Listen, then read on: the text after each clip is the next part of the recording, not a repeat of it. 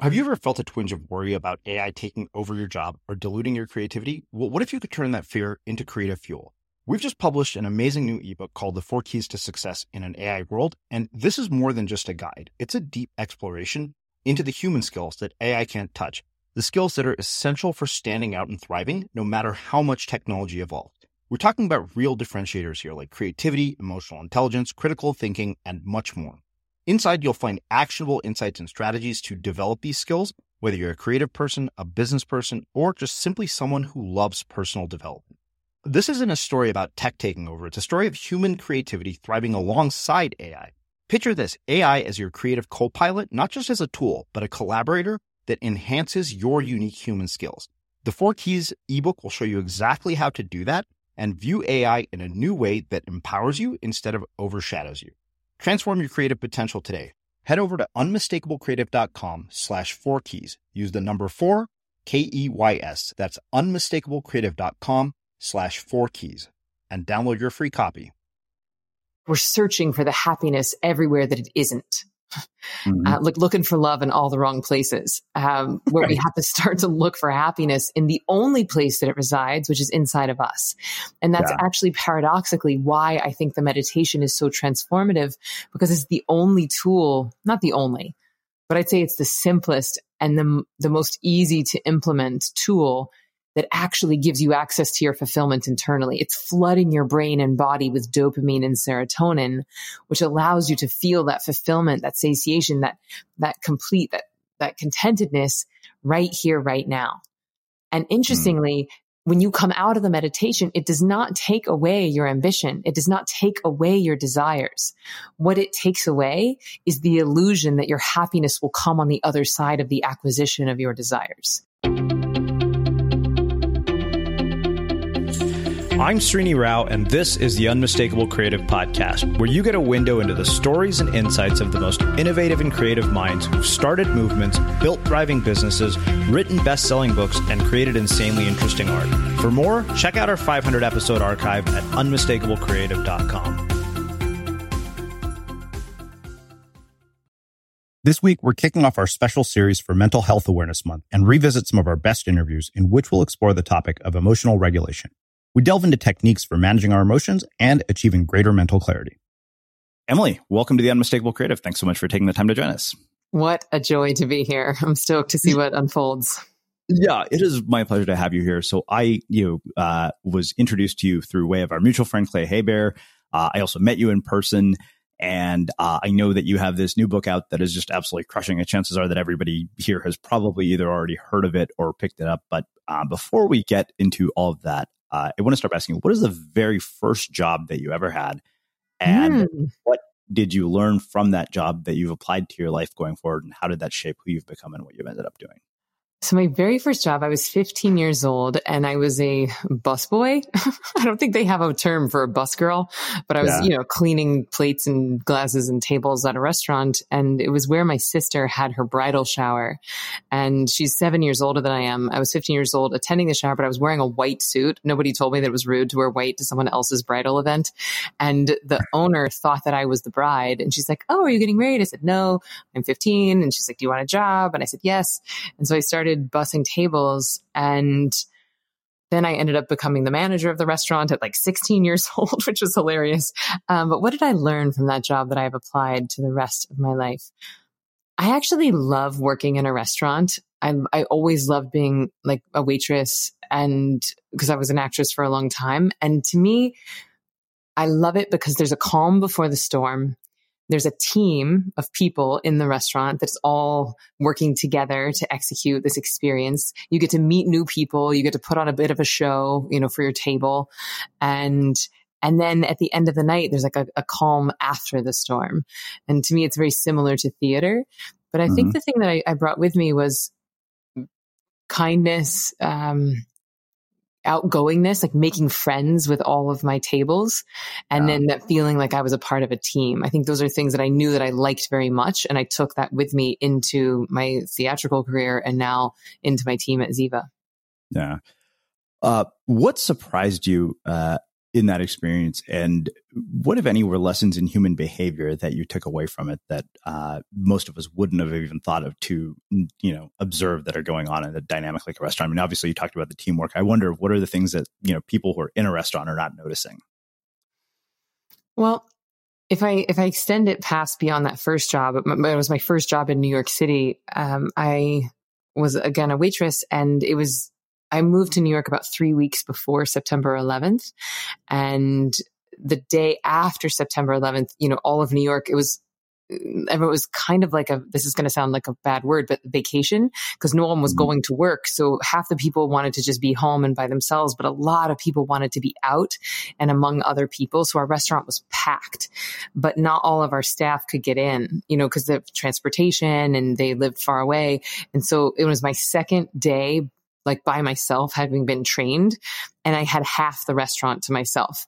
And I did the lunch shift. I was way over my head. I was overwhelmed. I was freaking out. And then in between lunch shift and dinner shift, there was a break, and the manager came back and said, "Hey, Emily, can you work the dinner shift?" And I wasn't supposed to. He said, someone can't make it. And I remember I started crying, and like a single tear rolled down my cheek. And I said, "Yeah, I'll do it." And to me, the lesson there was, I was scared. I was overwhelmed. I didn't know how I was going to do it. I felt like I was doing a bad job, but I knew that they needed me, and I knew that I was able to bring some joy, bring some human connection to the people I was working with. And so I just said yes. And it ended up being strangely a beautifully healing day in that restaurant, and with all those humans having just experienced something so intensely traumatic, but to create a space, even if a tiny little drop in the bucket of healing. Mm-hmm. So when you witness something like September 11th, that effectively what is the beginning of your adult life, I wonder what kinds of decisions you made about how you would live your life going forward, having been so close to something so traumatic and tragic.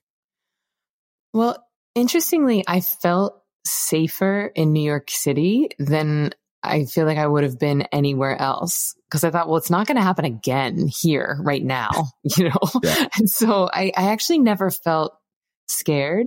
I never felt like it was going to happen to me or that I was in danger in any way. I remember how beautiful it was. The sun was shining and there's blue skies and the birds were chirping, and the kids were out of school. So it was kids playing. And I walked from my restaurant where I worked was on like 3rd Avenue and 37th Street. And then I remember I walked up to 96th Street and West End Avenue. So it's like basically almost the length of the whole, well, not the whole island, but a long way. And I remember, I don't know if this was a choice or if it was just my nature, but I was like, I'm not scared. I'm not going to choose to live my life in fear. I don't feel like my life is being threatened right now. And I actually felt grateful to be in the epicenter where where the world's attention was being focused. I felt grateful to be a part of it and to be a part of the healing and the rebuilding. And I was young, I was like 22 or something, and I was an aspiring actress. And so I wasn't even yet on this sort of spiritual path. I didn't yet have a meditation practice, but I just felt safe and I felt grateful. And then hilariously, maybe not so hilariously, but I moved to Moscow and I did the world's first American musical to go to Russia. And then 6 weeks after we were there was a terrorist attack on a theater there, on a musical. And so my poor mother, I mean, God bless her. She's like, I just moved to New York and then 9/11 happens. I moved to Moscow. This terrorist attack happens on a theater there. And so I could tell how everyone around me was very scared, but something in me just knew that I was safe and knew that I had big work to do on the planet. So I don't know if I'm answering your question, but that's... Yeah, no, you are. How old were you when you realized you wanted to be an actress? I was in 4th grade. I was sitting on the floor of my mom's bathroom reading the newspaper. She was in the shower. And I saw an ad for a place called Young Actors Theater. And I pointed to the ad and I was like, "Oh, Mom, I'm going to need to go here. I'm going to be an actress." And she was like, "Okay." And she put me into class. And so I started when I was in 4th grade. And thank goodness for this place. Tony Hale is from there, Cheryl Hines, all these amazing actors came out of this tiny little theater in this tiny little town. And I got to do a voice and dance and acting classes every day after school. And we did like 4 or 5 shows a year. And again, that sense of teamwork and that sense of creativity. And I loved it so much. And then I had a great program in my high school. I went to a public high school in Tallahassee, Florida, but our teachers were incredible. And we put on this big musical every year. And it was when I got into high school that I was like, oh, I'm definitely doing this. Like, I'm going to go get my BFA in musical theater. And then, yeah, it was just this knowingness. It wasn't even like, oh, I wish, or I hope, or what if. It was just like, oh, I'm going to be an actress. I'm going to move to New York. I'm going to be on Broadway. It was very decisive.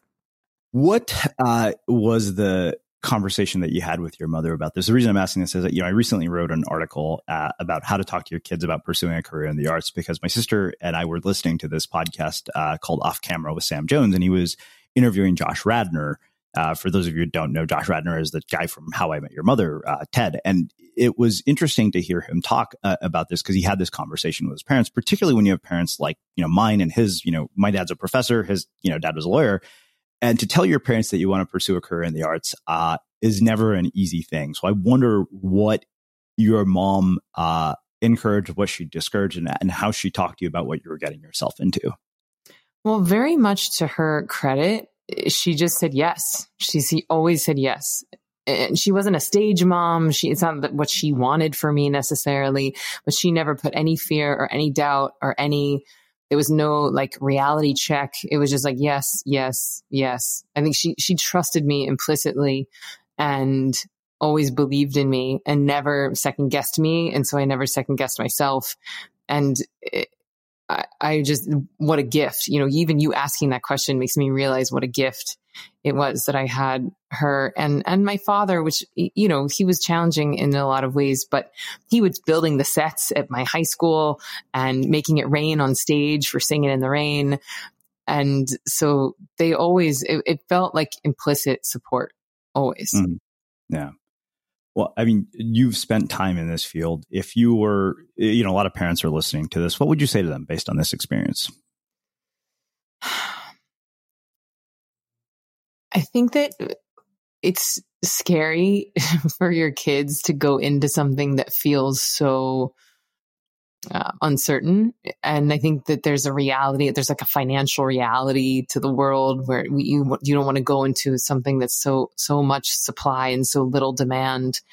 And I get all those very valid concerns, but just like with manifesting, it's like if someone has a real desire and it's a real desire, their happiness does not lie on the other side of the acquisition of the desire. But if the desire is there, I think we have to trust that nature put it there. And so whatever unfolds on the way of them doing that is what's meant. And so, I did Broadway for 10 years and that's not where I stayed. I quote unquote, like I'm a failure as an actress because I'm not doing it anymore, but it wasn't a failure. Like it was a great career. I loved it. And it gave me so many skills that I now apply to being an entrepreneur and a speaker and an author. And so I think that they're human skills. And I think any creative endeavor is going to develop someone's humanness in a way that oftentimes traditional professional paths do not. And so I think that is valuable in a way that we can't necessarily quantify in the short term. Here's a cool fact. A crocodile can't stick out its tongue. Another cool fact, you can get short-term health insurance for a month or just under a year in some states. United Healthcare short-term insurance plans are designed for people who are between jobs, coming off their parents' plan, or turning a side hustle into a full-time gig. Underwritten by Golden Rule Insurance Company, they offer flexible, budget-friendly coverage with access to a nationwide network of doctors and hospitals. Get more cool facts about United Healthcare short-term plans at uh1.com. Hold up. What was that? Boring. No flavor. That was as bad as those leftovers you ate all week. Keke Palmer here. And it's time to say hello to something fresh and guilt-free. Hello Fresh. Jazz up dinner with pecan-crusted chicken or garlic butter shrimp scampi. Now that's music to my mouth. Hello Fresh. Let's get this dinner party started. Discover all the delicious possibilities at HelloFresh.com. Hey, it's Paige DeSorbo from Giggly Squad. High quality fashion without the price tag. Say hello to Quince. I'm snagging high-end essentials like cozy cashmere sweaters, sleek leather jackets, fine jewelry, and so much more. With Quince being 50 to 80% less than similar brands. And they partner with factories that prioritize safe, ethical, and responsible manufacturing. I love that. Luxury quality within reach. Go to quince.com/style to get free shipping and 365-day returns on your next order. Quince.com/style. Quality sleep is essential. That's why the Sleep Number Smart Bed is designed for your ever-evolving sleep needs. Need a bed that's firmer or softer on either side? Helps you sleep at a comfortable temperature? Sleep Number Smart Beds let you individualize your comfort, so you sleep better together. J.D. Power ranks Sleep Number number 1 in customer satisfaction with mattresses purchased in-store. And now, save 50% on the Sleep Number Limited Edition Smart Bed for a limited time. For J.D. Power 2023 award information, visit jdpower.com/awards. Only at a Sleep Number store or sleepnumber.com. I'm Sandra, and I'm just the professional your small business was looking for. But you didn't hire me because you didn't use LinkedIn Jobs. LinkedIn has professionals you can't find anywhere else, including those who aren't actively looking for a new job, but might be open to the perfect role, like me. In a given month, over 70% of LinkedIn users don't visit other leading job sites. So if you're not looking on LinkedIn, you'll miss out on great candidates like Sandra. Start hiring professionals like a professional. Post your free job on linkedin.com/people today. As creators, we're always on the move. Whether it's a live podcast event, a pop-up shop, or a workshop, we're constantly interacting with community, and that's where Tap to Pay on iPhone and Stripe comes in. Imagine this. You're at a live event, a listener loves your merch, or a participant wants to sign up for your course on the spot. With Tap to Pay on iPhone and Stripe, you can accept their payments right there and then, right from your iPhone, so there's no extra hardware or no delays. Total game changer. It's not just for creators. Any business owner can do this. It's about making transactions smoother and much more personal, growing your business in your way. We've been using Stripe for our products and courses for a long time, and now with Tap to Pay on iPhone, you can take your business to the next level too. So visit stripe.com/tapiphone to learn more. Remember, folks, with Tap to Pay on iPhone and Stripe, your business is always at your fingertips. Wow. So speaking of things that you learned from your time on Broadway that have applied, I mean, I to this day credit life as a musician for the discipline that I have as a writer, because I learned how to practice and I learned how to get better at something that I had no natural aptitude for. And so I wonder for you, what have been the things that you have brought from that? What happens in terms of discipline, habits, ritual, routine when you're somebody who is a Broadway actress? So many. But the top ones would be that I'm very much putting on a show. Like when I teach meditation or if I give a talk, I make no qualms about it. Like it's a 10-hour one-woman show. And I try to make it as entertaining as possible and as interactive as possible. And there's so much improv because it's based on the questions of the people in the room. But it's so that level of mental and physical preparation, I feel like that has really helped me. I will warm up my voice. I will do breath work. If I get nervous, I'll do guided visualizations that I used to do before I was a performer. Even if I'm giving a talk that I've given 100 times before, it's almost in me that I have to prime my brain and body to be the best that it can be. If there's 3 people in the room, or it doesn't matter. It's like you always want to show up as the most amazing version of you, but really to do that, you have to be a vessel. And I think that actually one of my shortcomings as an actress and as a performer is that it was almost a very left brain experience for me, because when you're performing, it's someone else's words. The music's already been written. The choreography's already been set, and you're doing the exact same thing again and again. And it is quote unquote a performance, right? So it was almost turned into a left brain, like almost like a puppet, versus now when I perform or when I'm speaking or teaching, I actually feel like I'm able to be a vessel. I feel like nature, creativity, divinity is able to move through me and speak more directly to the people who are in the audience. Now, I think the best actors, the best performers can do that even with someone else's script, with someone else's choreography. I don't know that I ever got there, but I didn't find meditation until after I really left acting, kind of. Yeah. So it'd be interesting, to see like how, because the whole point of meditation, right, is that we're marrying the right and left hemispheres of the brain. So you're merging that left brain memorization, kind of like outcome oriented piece of you with the present moment, intuitive, creative vessel part of you. And I feel like just now, I feel like I'm really starting to fire on both cylinders simultaneously.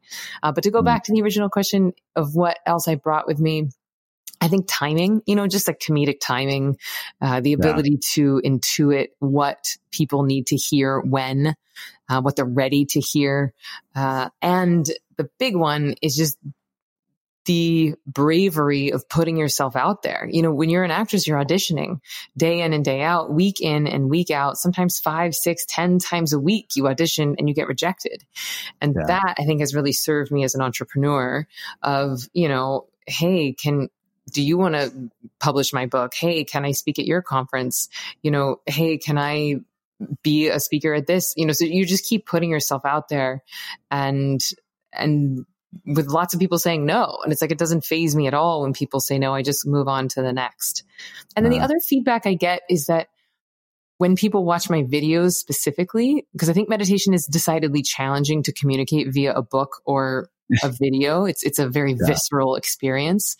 And I think that the fact that I've been in front of a camera my whole life has allowed the message and the energy and the teachings to really move through the lens and into people's hearts and minds in a way that it perhaps wouldn't had I not been in front of a camera so long. Because inevitably when you get in front of a camera, you get nervous, you get weird and like stiff. And that doesn't really happen for me anymore. So I'm able to really connect with people through the lens. And people say that when they watch the videos and they do my online training, it feels like I'm with them. And we have a crazy high completion rate, like 43% completion rate, I think, which is the average is 3%. So I think that's been very, very valuable. Wow. So I think that, this will make kind of a perfect segue into talking about the work that you do on meditation. So before you and I hit record here, we were talking about the fact that your book is just absolutely crushing it. And we got into this conversation about control, which is something that you really don't have when it comes to a career in the arts. So as somebody who has, both studied meditation and teaches meditation and had this very long career as an actress, how do you think about that idea of control when it comes to the things that we have no control over?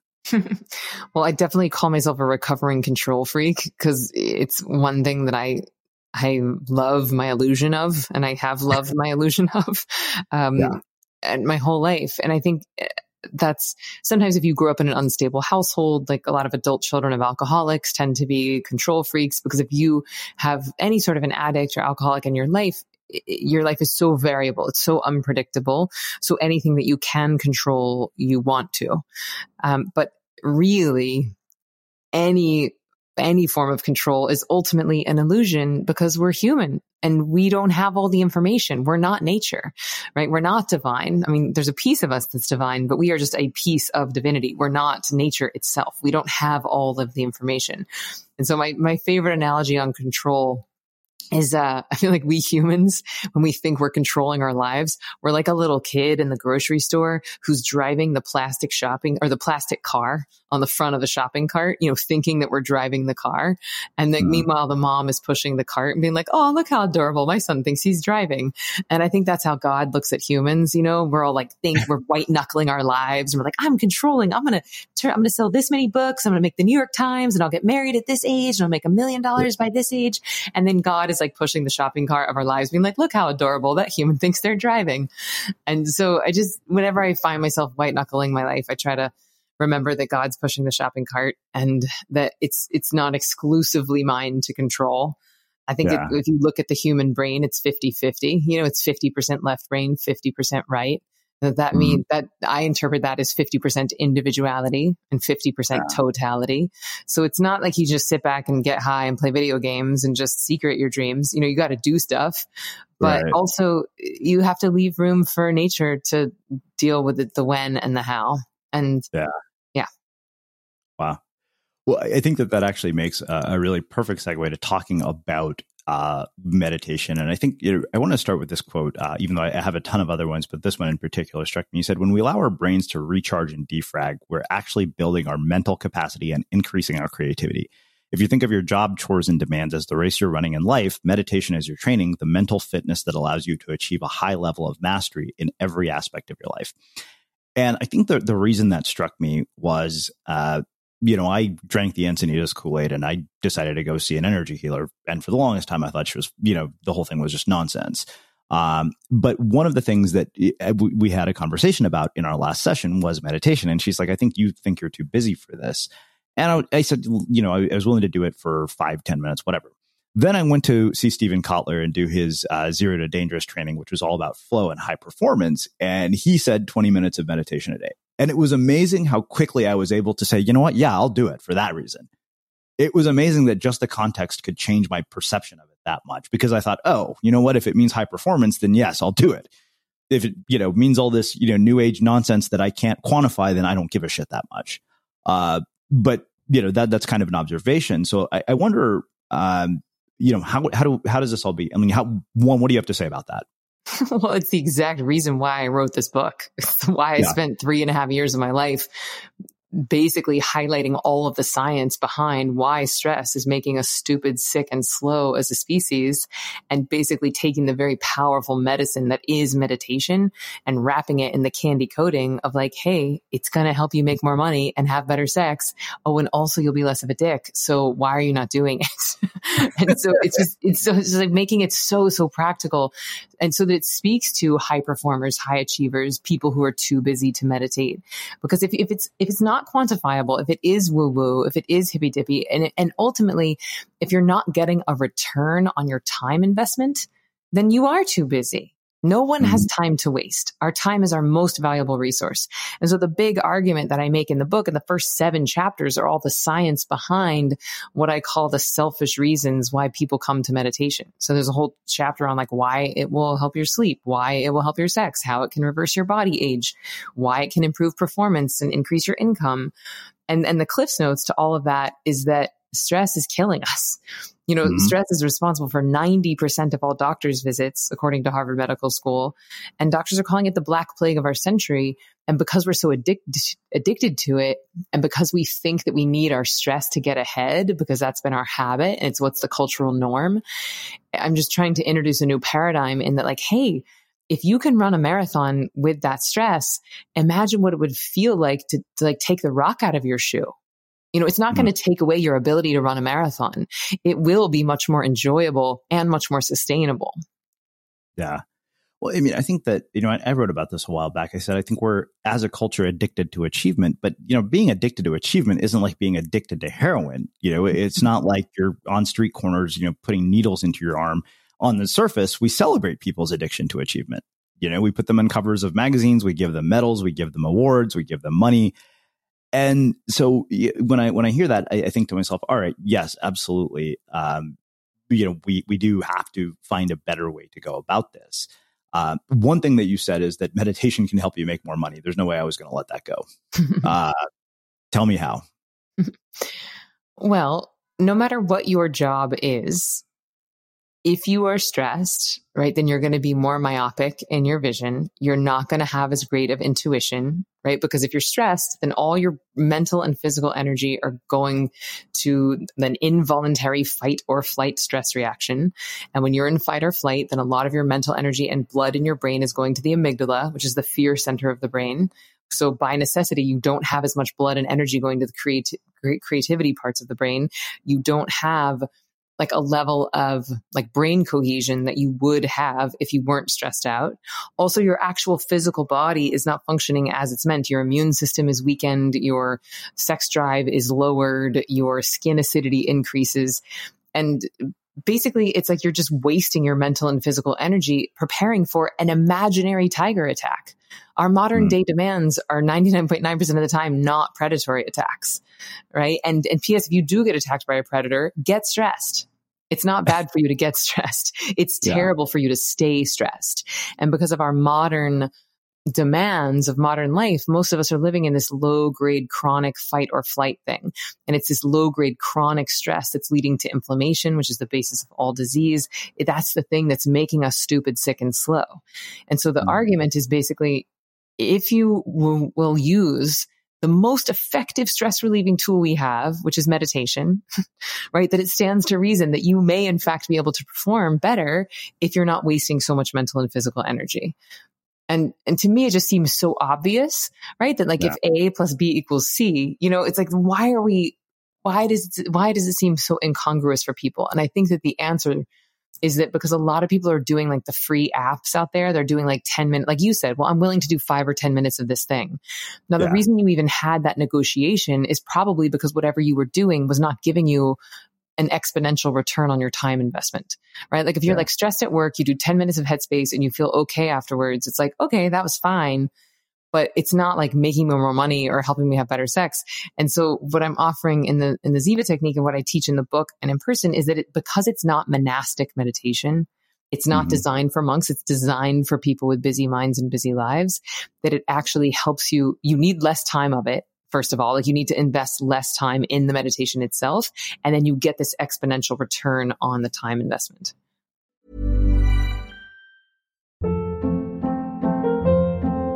Hold up. What was that? Boring. No flavor. That was as bad as those leftovers you ate all week. Keke Palmer here, and it's time to say hello to something fresh and guilt-free. Hello Fresh. Jazz up dinner with pecan-crusted chicken or garlic butter shrimp scampi. Now that's music to my mouth. Hello Fresh. Let's get this dinner party started. Discover all the delicious possibilities at HelloFresh.com.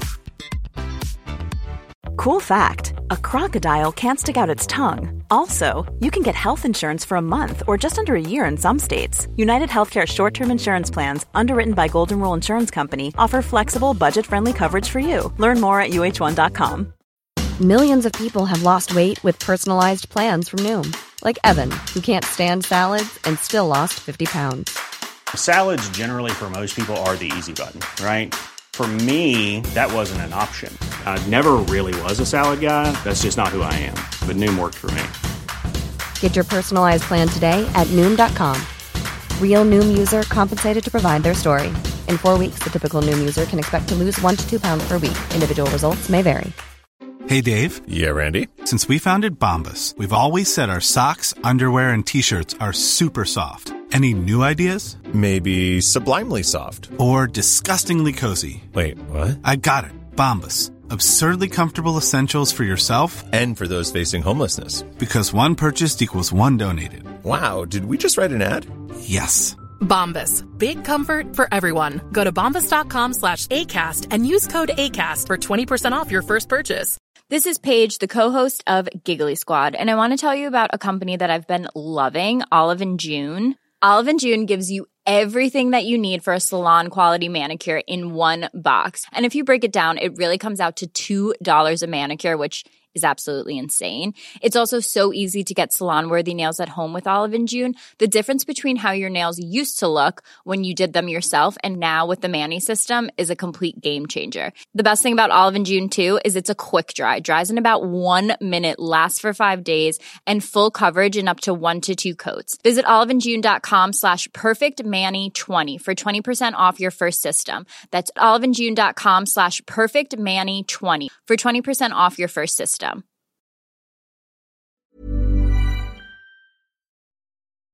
As creators, we're always on the move. Whether it's a live podcast event, a pop-up shop, or a workshop, we're constantly interacting with community, and that's where Tap to Pay on iPhone and Stripe comes in. Imagine this. You're at a live event, a listener loves your merch, or a participant wants to sign up for your course on the spot. With Tap to Pay on iPhone and Stripe, you can accept their payments right there and then, right from your iPhone, so there's no extra hardware or no delays. Total game changer. It's not just for creators. Any business owner can do this. It's about making transactions smoother and much more personal, growing your business in your way. We've been using Stripe for our products and courses for a long time, and now with Tap to Pay on iPhone, you can take your business to the next level too. So visit stripe.com/tapiphone to learn more. Remember, folks, with Tap to Pay on iPhone and Stripe, your business is always at your fingertips. Yeah. So, I mean, I think that you effectively said, when you de-excite something, you create order. When you create order in your cells, the stress can start to come out in a way that allows your brain to use more computing power for the task at hand instead of wasting energy managing old stress. So I think that, you mentioned Headspace. I've been using the Calm app. So now, it's funny because I read this and I was like, okay, I knew that we were going to have this conversation. So Walk us through, the practical application of this. Like, how do I apply the Ziva technique? And also, how does it differ from what we see in the apps like Calm and Headspace and all those things?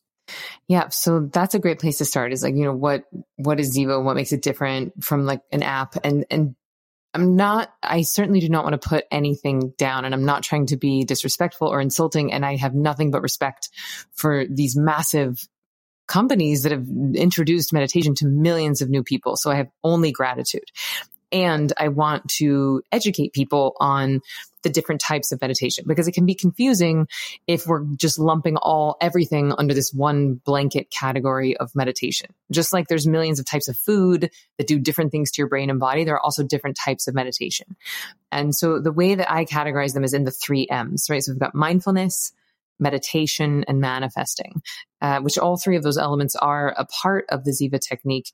But what most people are practicing out there is some version of like a free app. And most of the apps out there are teaching exclusively mindfulness. Now, I would define mindfulness as the art of bringing your awareness into the present moment, which is beautiful and necessary and powerful. But mindfulness, as we know it, is sort of derivative of types of meditation that were originally made for monks, right? And this is actually why a lot of people think that meditation is hard, because they're trying to do something that wasn't designed for them. It was designed for a monk. And none of us will do anything for very long that we feel like we're failing at. Now, I also think we kind of fetishize monks a little bit in the West, because they think, well, whatever monks are doing must be so much more powerful, because they must be like floating or vibrating or levitating. But it's actually the other way around. If you have a job and kids and stuff to do, then you have less time in your day with which to meditate. So you actually need a practice that's more powerful. You need something that's going to go in and de-excite the nervous system, like you mentioned, so that you can come out and deliver the most amazing version of you to your family, to your job. So the meditation portion of the Ziva technique is very good, not only at getting rid of your stress in the now, which is what mindfulness does, like a state change. This meditation is creating a trait change. It's actually going in and getting rid of your stress from the past, all that stuff that we've been storing in our cellular. And now we know epigenetic memory. It's going in and getting that stuff up and out. And it is that old accumulated stress. That's what's bogging us down. That's what's making us stupid, sick, and slow. So if you do a practice that's very restful, that's going in and basically inducing this verifiable 4th state of consciousness, then not only are you more awake on the other side, but you also have eradicated some of that backlog of stresses. And that's ultimately what's increasing your cognitive performance. Wow. Well, let's talk about how we actually do that then. Okay, cool. Which part? Well, I mean, how do we start? If I were to begin the practice tomorrow, where would you have me start? So the cool thing about this is that meditation really is like any other skill. And because it is simple, a lot of people think that they should already know how to do it, right? And so it's like, oh, I just missed that day in school and where they taught meditation, and everyone seems to know what they're doing. So I'll just pretend and I'll just sit in this chair and try and clear my mind. And so if you think that meditation means sitting in a chair and trying to clear your mind, I got news for you. You're always going to feel like a failure, because the mind thinks involuntarily, just like the heart beats involuntarily. And this is again why everyone thinks that meditation is hard, because they're judging themselves based on misinformation. So step 1 is just know that it is a skill. It does take some training. And we don't want to confuse simplicity for weakness, right? Because the power in this practice actually comes from the simplicity. Just like the most profound truths are the simplest, I think that the most profound techniques are oftentimes the simplest. So what I teach in the book and what I teach in Ziva Online, basically we move people through a matriculation, so that we start with the mindfulness. And the technique that we use is really simple, but very powerful. It's called Come to Your Senses. And we basically use all 5 of the senses as a tool to bring ourselves into the body, into the now, to wake up that right brain. And also as a bit of a hack to like include all of the things going on in your awareness in the experience. Because a lot of us think, well, I have to have a quiet space to meditate. Not with Ziva. A lot of people think, well, I can't do it on a bus or on a subway or with my kids in the next room.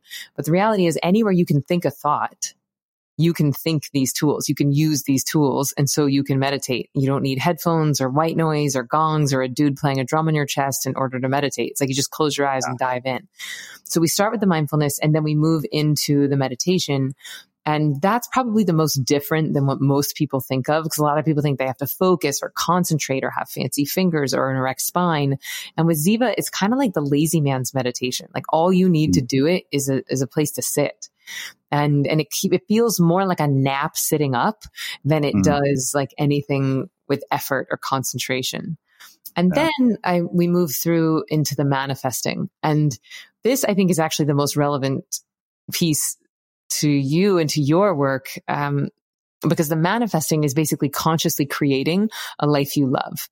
And it's about getting into the feeling space as if your dream is happening now.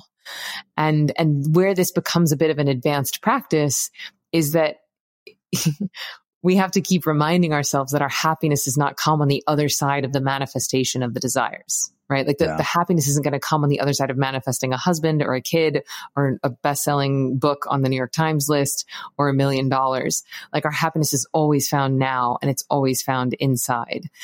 And yet that doesn't take our desires away.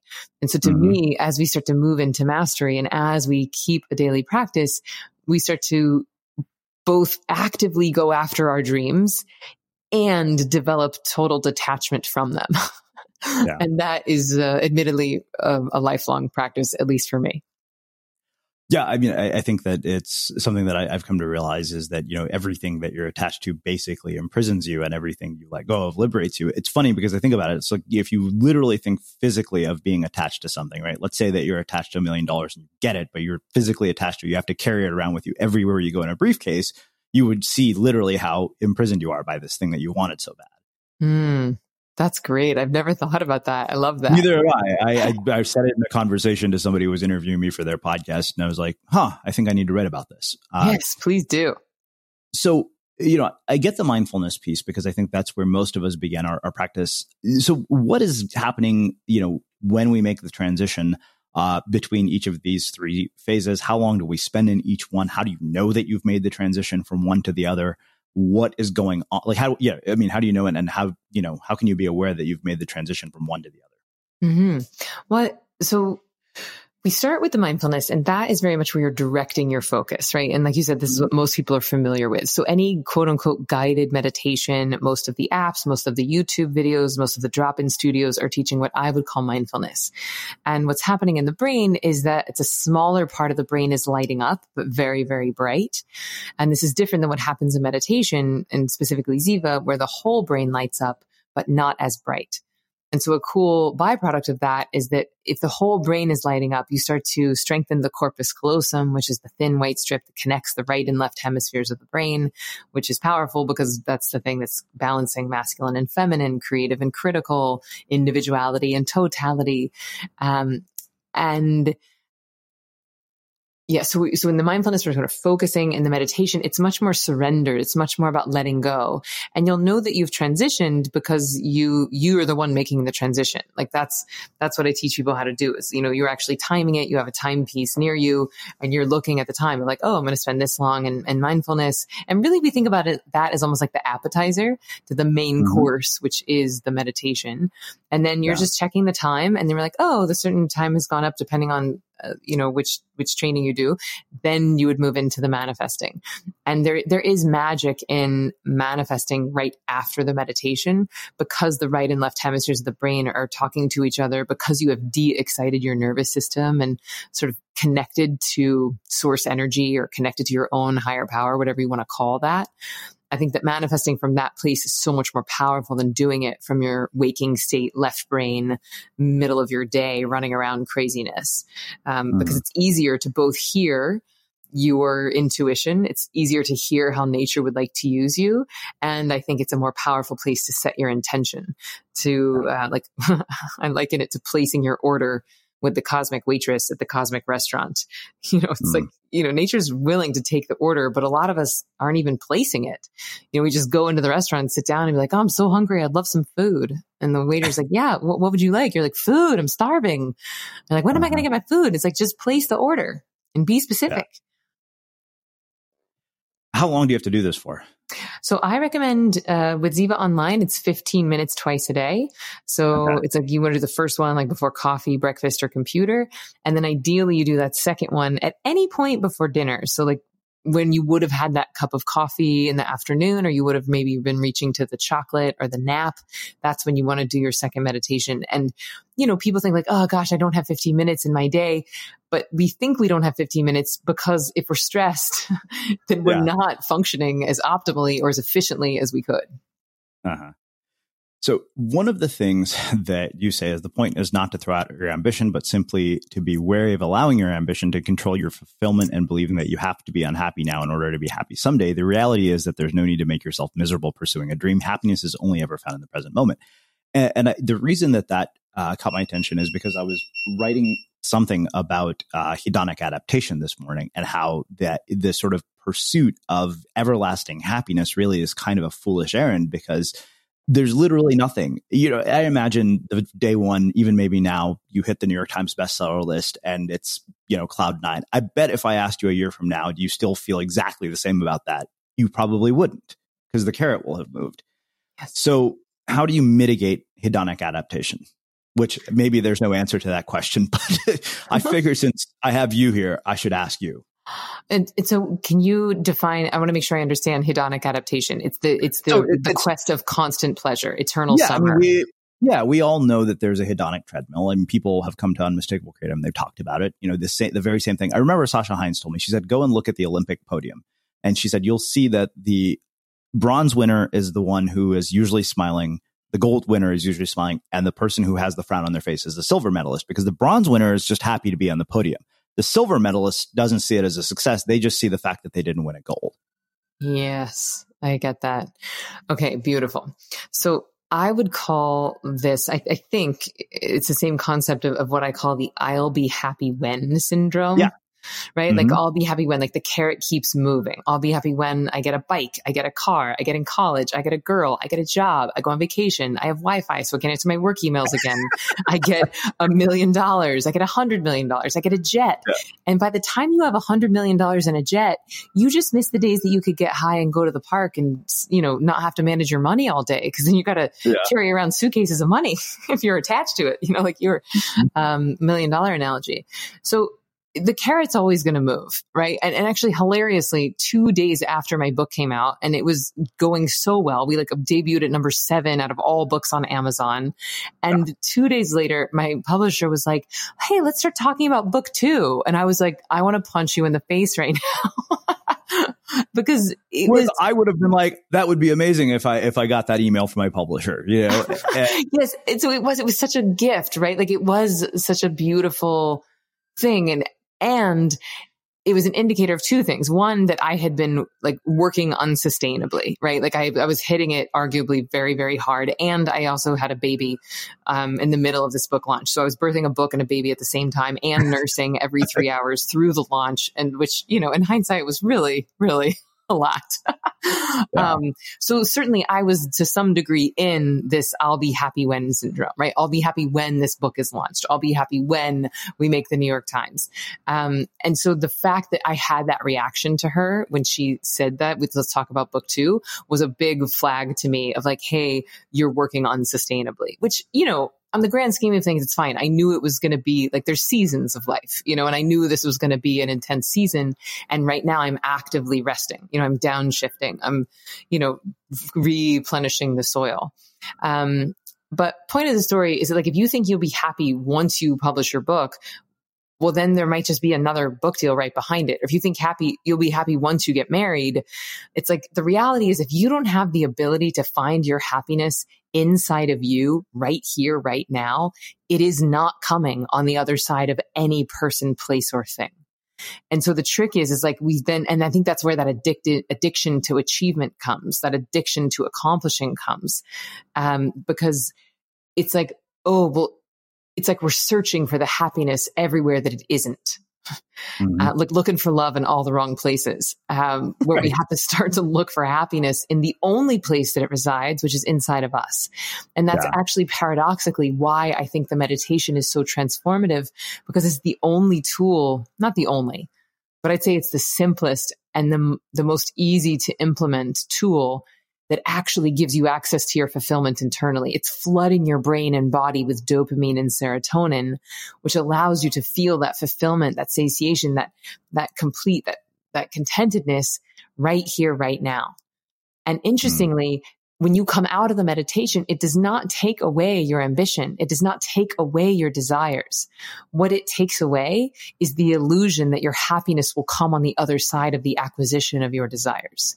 And this is a big shift that happens for meditators, is that it changes them from being a bag of need looking to be fulfilled, either through money or relationships or accomplishments or Instagram followers. And it turns you into fulfillment looking for need. And so then you start to ask questions of like, where can I contribute? How can I help? How can I show up? How do I want to feel? Versus, how can they help me? How can this person further me? What can I get from them? So we stop being energetic vampires and we turn into being energetically generous. So I have to ask you, do you think that our use of technology, particularly social media, plays a negative role in all of this? I think that it's a very powerful tool. And I think that a lot of us are very addicted to it. And I think that just like when we watch videos or movies of people smoking cigarettes in the 50s inside and on planes and pregnant women smoking and drinking martinis, like just like we didn't really fully understand how addictive cigarettes were in the beginning of them existing, I think that we don't yet fully have a grasp on how addictive and what exactly it's doing to our brains. And so we're all just smoking in public and smoking when we're pregnant. And, we're just doing it insatiably right now and cloaking it under the mask of productivity. And so I do think that there is definitely a danger to it, but I think that's any tool. Like you can poison yourself with water. You can meditate as a drug, the devil's in the dose, and so I think that it's a tool, but we collectively would be wise to acknowledge the addictive benefits of it and to put some real parameters around when we allow ourselves to do it and when it's socially acceptable to do it. So, I know for myself, I tend to have, I would say I have a bit of an Instagram or social media addiction. Yeah. And I think that when I had a very challenging postpartum time. There's a lot of physical complications and emotional, it's just a huge hormonal shift. And I was going back to work and publishing this book. And anyway, and I was like in excruciating physical pain. And I remember posting about it on Instagram, and it was like a genuine call for help. It wasn't just like faux authenticity, which makes me a little nauseous, but I was actually in pain. I was like, hey, I need help. Like, what did you guys do when you were nursing? Like, please give me all your tricks. And hundreds of people commented, and it actually made me feel less alone. And so many of the ideas were good, and I tried them, and they helped to satiate the physical pain or abate the physical pain. And so I was very grateful for it in that moment. And like our Facebook groups, like we have these beautiful, huge global communities of meditators. And I just got off a call with them right before this, and there was thousands of people in there that have done the trainings. And that's a place for us to connect and to continue the conversation and to get support. So I think there's a lot of good and healing that can come from it. And there's a lot of It's a strange paradox for the very thing that often isolates has made you feel connected and less lonely. In one context, and in another, it's the same thing that could make you feel incredibly lonely and miserable about your life. But look, that's just like every party. You take one person who's dealing with depression and anxiety and put them in a party, that thing is going to be torturous for them. You put another person who's happy and has just meditated and just exercised and feeling great, and you put them at the same party, and they're going to enjoy it. So the question is like, is the social media making us feel more lonely, or are we bringing our anxiety and depression like to this social party? And I think it's a bit of both. Totally. Well, I think I really appreciated that you said the devil is in the dose. I think that, when I heard one of the things that Stephen Kotler talked about when I went to his training was he said, you look at sort of the way typical self-improvement works. And, you basically, what he does, he said that what you're doing basically is you're taking people and you're putting them in flow and effectively just deactivating the prefrontal cortex. And then you're like, yeah, sign up for my $100,000 mastermind. And I think that that's where we kind of, don't think about the dosage, and we become what he said effectively are bliss junkies. Mm-hmm. Which that was we could probably talk about that for 2 hours. Mm-hmm. Yeah, people use I don't know if you've ever been to. Well, that's a whole rabbit hole. I don't want to go down that. I don't want to talk about it. I've been to some of them. I've been very mindful, even when I held an event, because I remember that one of the very last things I said to the people at our event, I said, "Okay, you've been here for 2 days. You probably feel this incredible high right now. You should know that's going to end probably by tomorrow morning. It might last until Monday." And I don't think we make people aware of that, and as a result, they make really bad decisions. Yeah, I mean, I don't think I've totally solved for that, but when I teach, my live training, it's 2 hours a day for 4 days. And so we do the math on that. I could do it in one day if we're just looking at time, but I break it up so that people start to create their own habits, their own disciplines, so they have time to go home, practice, and come back with questions. And then once people graduate, they can come back anytime they want to for life. And part of that is so that you're not just on some high of I'm meditating with 50 people and Emily's telling me how awesome it is. And then you go home on Monday and just quit for the rest of your life. Because really, if people take my training but never meditate again, they're no good to me. You know what I mean? They're not going to make any other meditators. They're not going to refer anyone to me. So selfishly, from a business perspective, they're not referring people, but energetically and cosmically, they're not contributing bliss and fulfillment to their families, to their corporations, to their companies, to their towns. And so I have a vested interest in making sure that people keep up with this habit in the long term. And so for me, it's not just about creating how much dopamine and bliss can we hit with them in one weekend. It's can we make this sustainable? Can we make people self-sufficient so that they actually keep meditating? Wow. Well, this has been amazing. I have one final question for you, which is how we finish all of our interviews at the Unmistakable Creative. What do you think it is that makes somebody or something unmistakable? What do I think makes someone unmistakable? Mm-hmm. Do you mean, can you clarify, like unmistakable, so uniquely them? Yeah, I mean, that's I defined unmistakable as so distinctive that nobody else could have done it but you. Whether it's your work or you, it's immediately recognized to the point where you don't have to put your signature on it. That's how I defined it for the purpose of writing a book. But I've asked 100 people, hundreds of people this question, and they all have their own definitions. Okay, beautiful. So fascinatingly, I think that the more specifically you something is, the more intimately just nuanced and specifically you it is, the more universal the reach is. And this is something that's very hard to grasp as an actor, because you think, well, I want to reach so many people. And the more general or broad the emotion is, the more people it will reach. But it's the opposite. It's if you just try to be angry as an actor, it doesn't work. It doesn't affect anyone. But if you think about the sound of the saliva popping in a loud mouth chewer in your ear, if that makes you crazy, if that specificity lights up something inside of you, it can have a massive ripple effect. And so I think basically it's we want to be so unique, so specific, and the same paradigm almost works in reverse. Whereas I think the way to be unmistakable is actually by tapping into creativity itself, by tapping into your higher power, by letting source or nature or creativity use you as a vessel. Then interestingly, it becomes so unmistakably you, even though it's not your words, it's not your ideas, it's you being a vessel. Amazing. Well, I can't thank you enough for taking the time to join us and sharing your story and your insights with our listeners. This has been really thought-provoking and eye-opening, and probably you will make a lot of meditators out of our listeners. Where can people find out more about you, your work, the book, and everything else that you're up to? Yeah, so the book is called Stress Less, Accomplish More. It's available basically anywhere books are sold. And then all of my stuff, my live and online trainings are all at Ziva. That's Ziva, meditation.com. And we're all over social at Ziva Meditation. Awesome. And for everybody listening, we'll wrap the show with that. Hey, it's Danny Pellegrino from Everything Iconic. Ready to upgrade your style game without blowing your budget? Check out Quince. They've got all the good stuff, shirts and polos, activewear, and fine leather goods, all at 50 to 80% less than other high-end brands. And the best part? They're all about safe, ethical, and responsible manufacturing. Get that luxury vibe without the luxury price tag. Hit up quince.com/upgrade for free shipping and 365-day returns on your next order. That's quince.com/upgrade.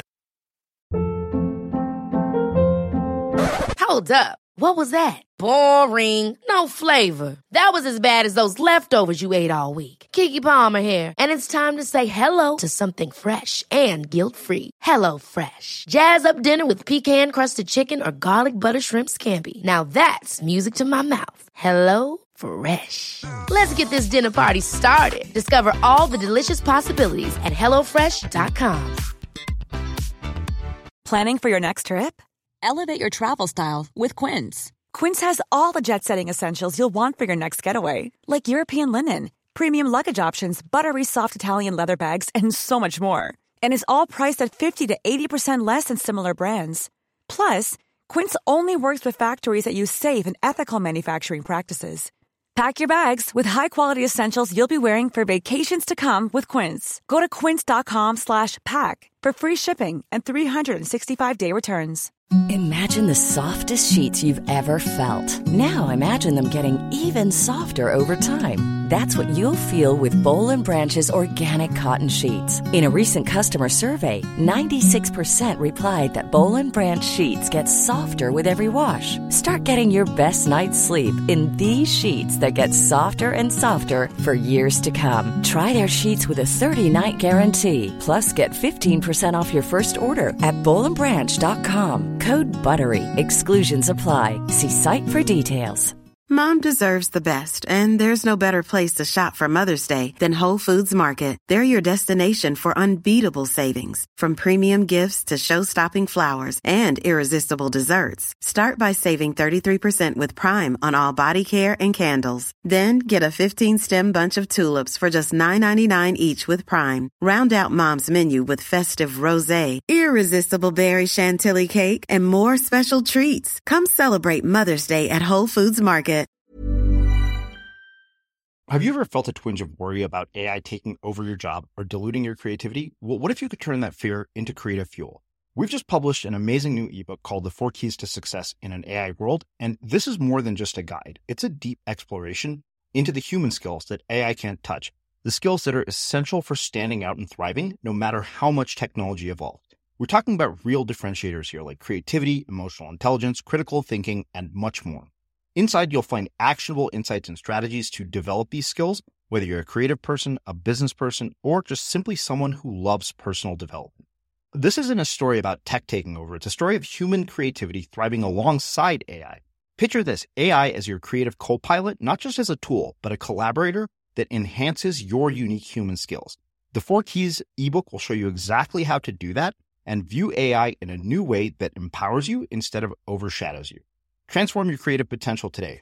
Head over to unmistakablecreative.com/4keys. Use the number 4, KEYS. That's unmistakablecreative.com/4keys and download your free copy.